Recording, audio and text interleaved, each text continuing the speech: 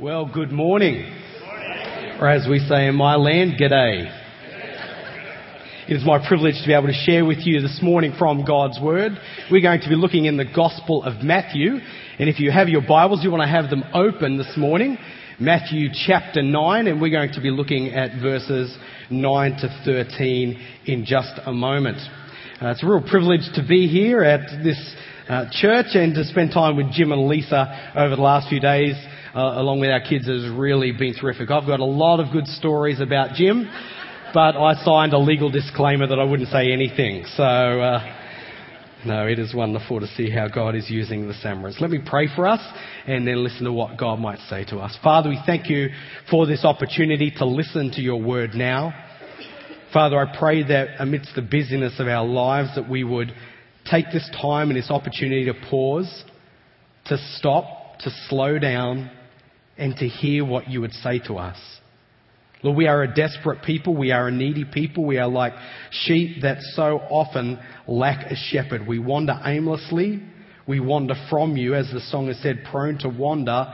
Lord, we feel it, prone to leave the God we love. And so I pray that as we engage with your word now, that your Spirit might take this word of truth and apply it to our hearts so that we would leave this place not just knowing more information about you, but living in relationship and allowing your Spirit to transform the way we think and the way that we act. We ask these things because we want your Son, the Lord Jesus Christ, to be known in our greater world. And so we ask this for his glory. Amen. Well, Phil Turner is a friend of mine, and he is quite a different sort of person than I am. If you were to ever meet my friend Phil, he's 56 years of age. He has tattoos that have faded all down his arms. He has a scar on his face that tell of a life of a wild young man many moons ago. Phil and I are quite different, and we're actually quite unlikely friends. You see, Phil, on the one hand, loves music. In fact, he's deaf in one ear because he used to play very loud music as a drummer. And while Phil likes music, I am quite different than Phil. I actually enjoy sport. Phil goes to a Pentecostal church, a very large Pentecostal church, and on a Sunday morning can be found in an orange vest directing traffic to the right place. I, on the other hand, am at a conservative Anglican church, and I can be found in the foyer welcoming people on a Sunday morning. Phil and I are quite different. I got married a bit later in life, where Phil fathered a child at a very young age. Phil and I are very different, yet there is something compelling about my friend Phil that I want to spend time with this guy. And I think I know what it is. I've met many impressive people over the years. I've met many impressive pastors, great Bible teachers, missionaries who love the Lord. But there is something about Phil's life that attracts me to him, that I say, I want to know how to live like you. What is it, Phil? And here's what it is. Phil has discovered grace. Phil lives and exudes grace. You go into a room, and when you're with Phil, it doesn't matter if you're a businessman who's a millionaire or a homeless person, you feel like the most important person in the room when you're around Phil. But grace is one of those things that we love to talk about, but it's often hard to put our finger on. We sing about grace. It's amazing. Those of us who preach love to preach grace. At the dinner table, we will say grace. Some of us will name our children Grace.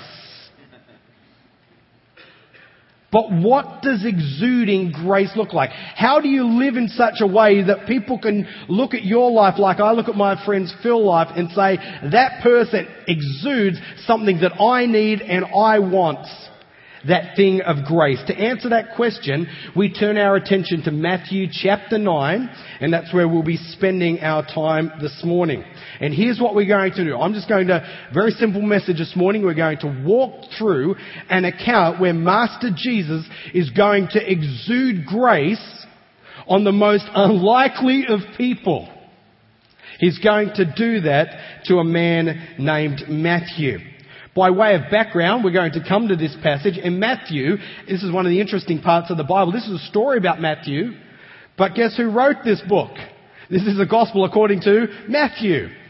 So here we have an autobiographical account, and this is going to be interesting for a couple of reasons, what Matthew includes in his information, but what Matthew excludes. But by way of background, let me give you the context of what's going on in Matthew's Gospel. Jesus is calling people to a radical discipleship that is purely unconventional.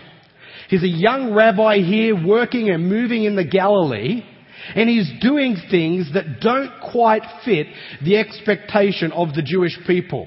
Yet he comes as the true son of David, the true Messiah, and it's in that context that we find ourselves this morning in Matthew chapter 9. And here's how the passage unfolds. We'll look particularly at verses 9 to 13. But by way of background, the passage starts a little bit earlier with this. It says, Jesus stepped into a boat, crossed over, and came to his own town. Some men brought to him a paralyzed man lying on a mat. When Jesus saw their faith, he said to the man, "Take heart, son. Your sins are forgiven." At this, some of the teachers of the law were saying to themselves, "This fellow is blaspheming." Knowing their thoughts, Jesus said, "Why do you entertain evil thoughts in your hearts? Which is easier to say, 'Your sins are forgiven,' or 'Get up and walk'? But I want you to know that the Son of Man has authority on earth to forgive sin." So he said to the paralyzed man, "Get up, take your mat and go home." And the man got up and he went home. Now when the crowd saw this, they were filled with awe and praised God who had given such authority to man. As Jesus went on from there, he saw a man named Matthew sitting at a tax collector's booth. "Follow me," he told him, and Matthew got up and followed him. While Jesus was having dinner at Matthew's house, many tax collectors and sinners came and ate with him and his disciples. Now, when the Pharisees saw this, they asked his disciples, "Why does your teacher eat with tax collectors and sinners?" Upon hearing this, Jesus said, "It's not the healthy who need a doctor, but the sick. But go and learn what this means. I desire mercy and not sacrifice, for I've not come to call the righteous, but sinners." This is the word of the Lord. This passage is unusual in that as we come to it, as I said, we have a description of a guy writing this story, and this story happens to be about himself. When Jesus goes about his ministry in Galilee, he's been doing things that are quite astonishing. He's been feeding people, he's been calming storms, and as he comes to this passage, he does something that we just don't expect. You see, for a young rabbi calling people to be his disciples, there would be certain types of people that you would choose and certain types of people you would not choose. And if I were writing the Gospel of Matthew and I were directing Jesus and was his stage manager, I would talk him out of this decision to call Matthew. Look at verse 9. As Jesus went on from there, he saw a man named Matthew sitting at a tax collector's booth. Now, upon first reading, we think, well, that's just great, isn't it? Jesus just calls a man and asks him to be a follower. No, you need to understand the gravity and the weight of what Jesus is doing here. You see, a tax collector was not the sort of person a good young rabbi wanting to preach the kingdom of God should choose. You know, in my country of Australia, we have a survey that's put out about once a year of the most trusted professions, the most trusted jobs, and the least trusted professions. The least trusted professions, I'm not sure, may be similar here in America, but let me read them to you. In Australia, the ranking of the least trusted professions, first of all, lawyers come in at number 1. Sorry if I offend anyone today. Business executives come in at number 2. Taxi drivers, number 3. Real estate agents, number 4. Car salesmen, number 5. And rounding off the list, politicians. But here's the thing. In Jesus' day, ranking no doubt number 1 of their most unpopular jobs would have been the tax collector. 3 reasons.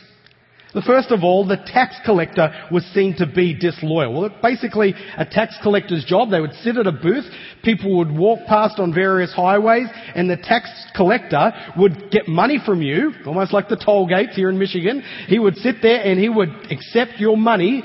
But here's the thing. He was a Jewish person who would get that money and then he would give it to the Roman Empire. And here we've got a guy, interestingly, his name's Matthew. The other Gospels call him Levi. You know the Levitical priesthood? They were the holy people, the set-apart people. You shouldn't be a good Jewish boy from the tribe of Levi sitting at a tax collector's booth giving money to Rome. Disloyal. They were not loyal to the Jewish nation. They were seen as being betrayers. Secondly, they were dishonest. The way a tax collector would make money was that they would take a certain amount of tax and anything on top of that went straight into their pockets. That's how they made their salary. So they were known for being dishonest. But thirdly, they were known for also being quite dirty. Here's why. A Jew was not to have anything to do with a Gentile. Yet by nature of the travelling roads that would come where the tax collector would sit, he would constantly be in touch with Gentiles, deeming him unclean. And here we have a person, Matthew, sitting there at a tax collector's booth when the young rabbi from Galilee, the Lord Jesus Christ, comes and calls him. And as our brother and sister in the choir sang just a few moments ago, when you meet the Lord Jesus, you can never ever be the same. And that is Matthew's story here. In fact, when Matthew writes this, if I were Matthew, I'd be tempted to write it this way. As Jesus went on from there, he saw a man named Matthew, and Jesus said, "Follow me," and Matthew got up and followed him. That part about including that you were sitting at a tax collector's booth, you'd probably drop that out. Okay, if you're writing this, you don't want to put yourself in that sort of light, yet that's what grace does. It makes much of what Jesus can do, even though we are unworthy. It's amazing that Matthew gets up and follows him, but the story doesn't end there. While Jesus is having dinner at Matthew's house, many tax collectors and sinners came and spent time with Jesus. Now, we don't make much of that. Again, we just sort of read that, but think about that for a moment. The tax collectors were dishonest, they were dirty, they were disloyal, and now you have a bunch of them fraternizing at a party, and there in the middle of them is the Son of God. I don't know what's going on in that party, but I do know that what we discover from the Gospels is that Jesus was often referred to as a drunkard, and he was a partier. Now we know that's by guilt by association, but here's Jesus in the midst of this loving sinners. We don't have Jesus, I don't think, it doesn't say here that Jesus turned up to the party where many tax collectors and sinners turn up and then Jesus says, "Sorry, you're dressed inappropriately. You'll have to go to another room. I'm a rabbi." Jesus may well have heard a crude joke. There may well have been dishonest tax collectors talking in the corner about their profits. Maybe some ladies of the night, they're dressed inappropriately.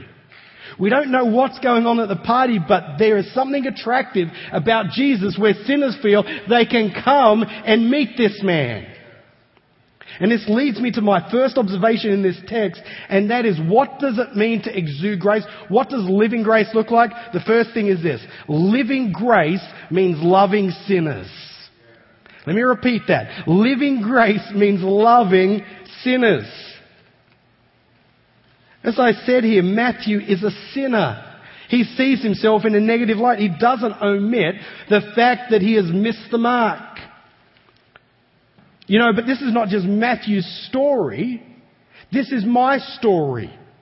This is your story. We all have elements of shame in our life that Jesus comes and he meets us where we're at, but he doesn't just leave us there. He removes us from that situation, gives us new life. That, my friends, is grace.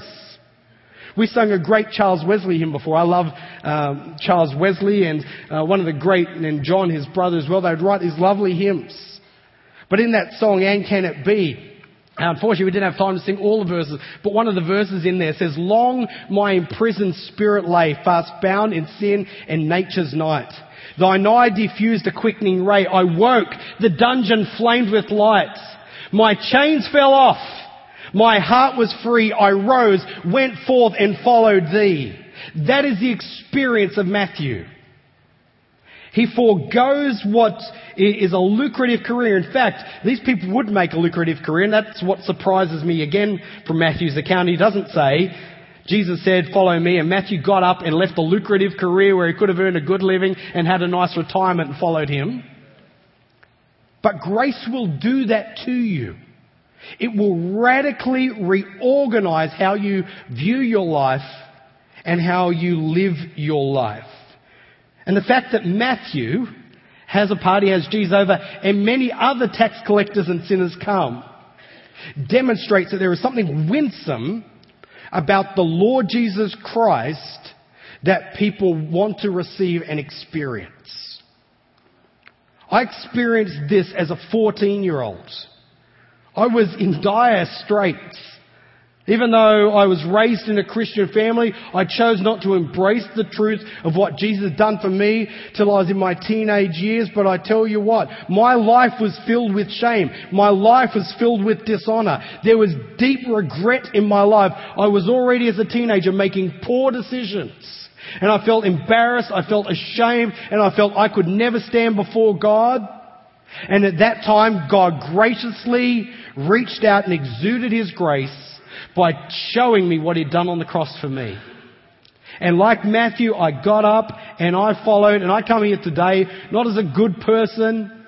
I come here as one Christian and said, I'm just one beggar telling other beggars where to get food. Friends, that's what Matthew is about. He invites these people. He wants to share that grace. Why? Because grace means loving sinners. Interestingly, the NIV, the 1984 version, has it in quotes. It's kind of the catch-all. Okay, you had tax collectors and then you had just another motley crew. People who've missed the mark. Guess what this morning? You are in that motley crew. God does not need you on His team. But in His mercy and His grace through the cross, He extends the invitation. And some of you this morning, you may have never received this invitation. Guess what? God is still inviting Matthews to say, come and follow me. It is not what you do, it's in spite of what you do. And yet God graciously offers that wonderful gift of salvation. Even today, you can receive like Matthew did, that wonderful forgiveness and that fresh start. Grace means loving sinners. Now, for my wife and I, we've tried over a series of years to express this in the way that we live. Now, it's not always easy. In fact, we have a little saying in our country, to live above with saints we love, oh, what joy and glory. To live below with saints we know, that's a different story. Okay? It can be quite hard to love people. And yet, if I'm going to take seriously the role of Jesus and His method here and His approach and His character, and if I'm going to be a reflector of Christ, I need to exude grace even to those people who are very different than me. Here's how it works. I remember one afternoon, we had a birthday party for one of our children. We decided to invite a series of people from the local preschool there in Sydney that we were at. And Sydney is quite a liberal community, and we don't have churches generally this size in our context. But in our context, we do have a lot of secularism.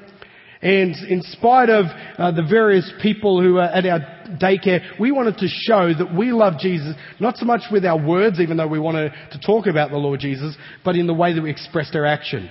So my wife decided to throw a party for one of our children, and she invited the people from the preschool. And I remember vividly sitting down in our backyard with the grandparents of Levi, a young boy, interestingly enough, his name is Levi, a young boy sitting there in our backyard, and there he was with his two carers, lesbian grandparents. And I remember sitting down with these people, and it was very clear as the conversation started that they weren't impressed with the claims of Christianity or the Christian church. Now, as I sat there, I listened, and as they started to have a go at my denomination, as they started to have a go at the Christians out there, as they started making broad stroke accusations, I listened to them, and everything within my being said, you've got to defend God. You've got to defend your church. You've got to defend the gospel. But I looked at my wife, and some of you men who are married and have married up like Jim and I have, I looked over at my gracious wife, and she'd told me before, let's love these people. So I had to, with every ounce of my being, just hold my lip, not respond to their little barbs, but think, how can I serve them here today at the party? That's exactly what we did. You know, a month later, my wife and I found ourselves in one of the more diverse suburbs of Sydney at a party at their invitation with many tax collectors and sinners. And we did have a chance to share the gospel. Now, people don't always respond. There's no indication that every tax collector and sinner responded to Jesus. But friends, let me ask you this. Do you know any tax collectors and sinners? When was the last time you exuded grace? It might be the person at your work who's maybe ostracized or is socially awkward. It might be that relative who has mental health issues. It might be that homeless person that you see every day when you pull up to the traffic lights. Friends, how are you exuding this grace that Jesus demonstrates? Grace means loving sinners. But secondly, in this passage, I discover that grace means loathing legalism. Grace means loathing legalism. There is something inherent within every one of us that says we need to do to be right with God. We need to do things to be loved. This passage, Jesus teaches just the opposite. In fact, he quotes Hosea 6 verse 6, which in the context of Hosea is written to the people who have God, who had forgotten what they were on about, and they were just performing actions. And he says, you've missed it. You think it's all about legalism and what you do, but it's not. But that's our nature, isn't it? To compare ourselves with others. You know, in our family, our children will be here during the second hour. And one of the things about our children, we pray at the dinner table is our practice every night. And one day my son Adam came home, and he's probably about 6 or 7 at the time, and he said, Dad, I've discovered how you're really meant to pray. And I thought, this is going to be interesting. So I asked him, how do you pray? And he says, Dad, you need to do this. And he puts his hand like that. And I said, oh, that's interesting. Normally we just hold hands in our house. But I said, look, son, there's many ways you can. The Bible talks about kneeling prayer. It talks about lifting holy hands in prayer. There's many ways that you can do it. So we had a bit of a discussion about this. So any given night at our house, we normally hold hands. But every now and then there'll be, my youngest will put a hand up like this, and somebody else will be doing this. But inevitably, when we pray, it's usually my son Adam, will get to the end of the prayer, Amen. And my son will say this, Dad, did you know Zara had her eyes open? And when I quiz Adam as to how did you know Zara had her eyes open, he sort of just comes up with some sort of lame excuse. But here's the thing. Adam, even at a young age, loves to compare himself. I'm better because I keep my eyes closed, which evidently he doesn't. But here's the thing, that's our nature. We are always going to put a benchmark, this is our human nature, where even with the Bible, we put rules around the Bible, and we say, this is what somebody who's really lovable like by God really looks like. This is what they do, this is what they say, this is how they dress, this is how they vote, this is where they eat. And we go through all of these things, but that's not what grace is about. You can go through all of these man-made motions and miss the heart of what grace is. And Jesus loathes here the legalism of the Pharisees. And these Pharisees knew the scriptures, but he says, go and learn. And friends, as much as I'd like to say today, I identify with Matthew, as much as we'd like to say we're with the disciples, chances are that many of us in this room are actually more like this group. And this morning, the Word of God is saying to you, you need to go and learn. You need to be reminded that you were once a Matthew sitting at a tax collector's booth. You've forgotten it, and you do the outward actions. You're in a Bible study group, you're in a church, you're giving, you do ministry, whatever. But you've lost that heart for people and God's mercy. God is close to the brokenhearted. Friends, here the Pharisees were in great need. You know, they were sick too. They just didn't know it, and that's what makes it even harder here. Friends, somebody said the church is the only fellowship in the world where the one requirement for membership is the unworthiness of the candidates. Friends, you need to know that you, apart from all of your actions, are deeply in need of the mercy of God. Well, if grace means loving sinners and grace means loathing legalism, so what? What difference does that make? Here are a couple of things that I would like to suggest this morning. The first is this. For some of us in this passage, God is saying to us this morning and reminding us that we need to receive His grace. You may be here today and you feel like Matthew. You feel dirty, you feel dishonest, you feel like your life is a fraud, you feel like you're empty and you've got nothing to offer to God. Guess what? Here's the good news. God is still calling Matthews. Jesus is still saying welcome, and this morning the application for you is very clear. Come to Jesus. Recognize what He has done. Embrace the fact that He welcomes sinners not because of what you've done, but because of what He has done on the cross for you. This morning, if you don't know the Lord Jesus, come speak with me. Speak with the person who brought you, but don't leave this place. Searching. The answer is found in the grace of God, which is freely given because of what Jesus has done. Secondly, this passage is going to say to some of us this morning that we need to repent of our lack of grace. Some of us this morning have grown like the Pharisees. Just practice. But we've lost the heart. Friends, who are the Matthews in your life?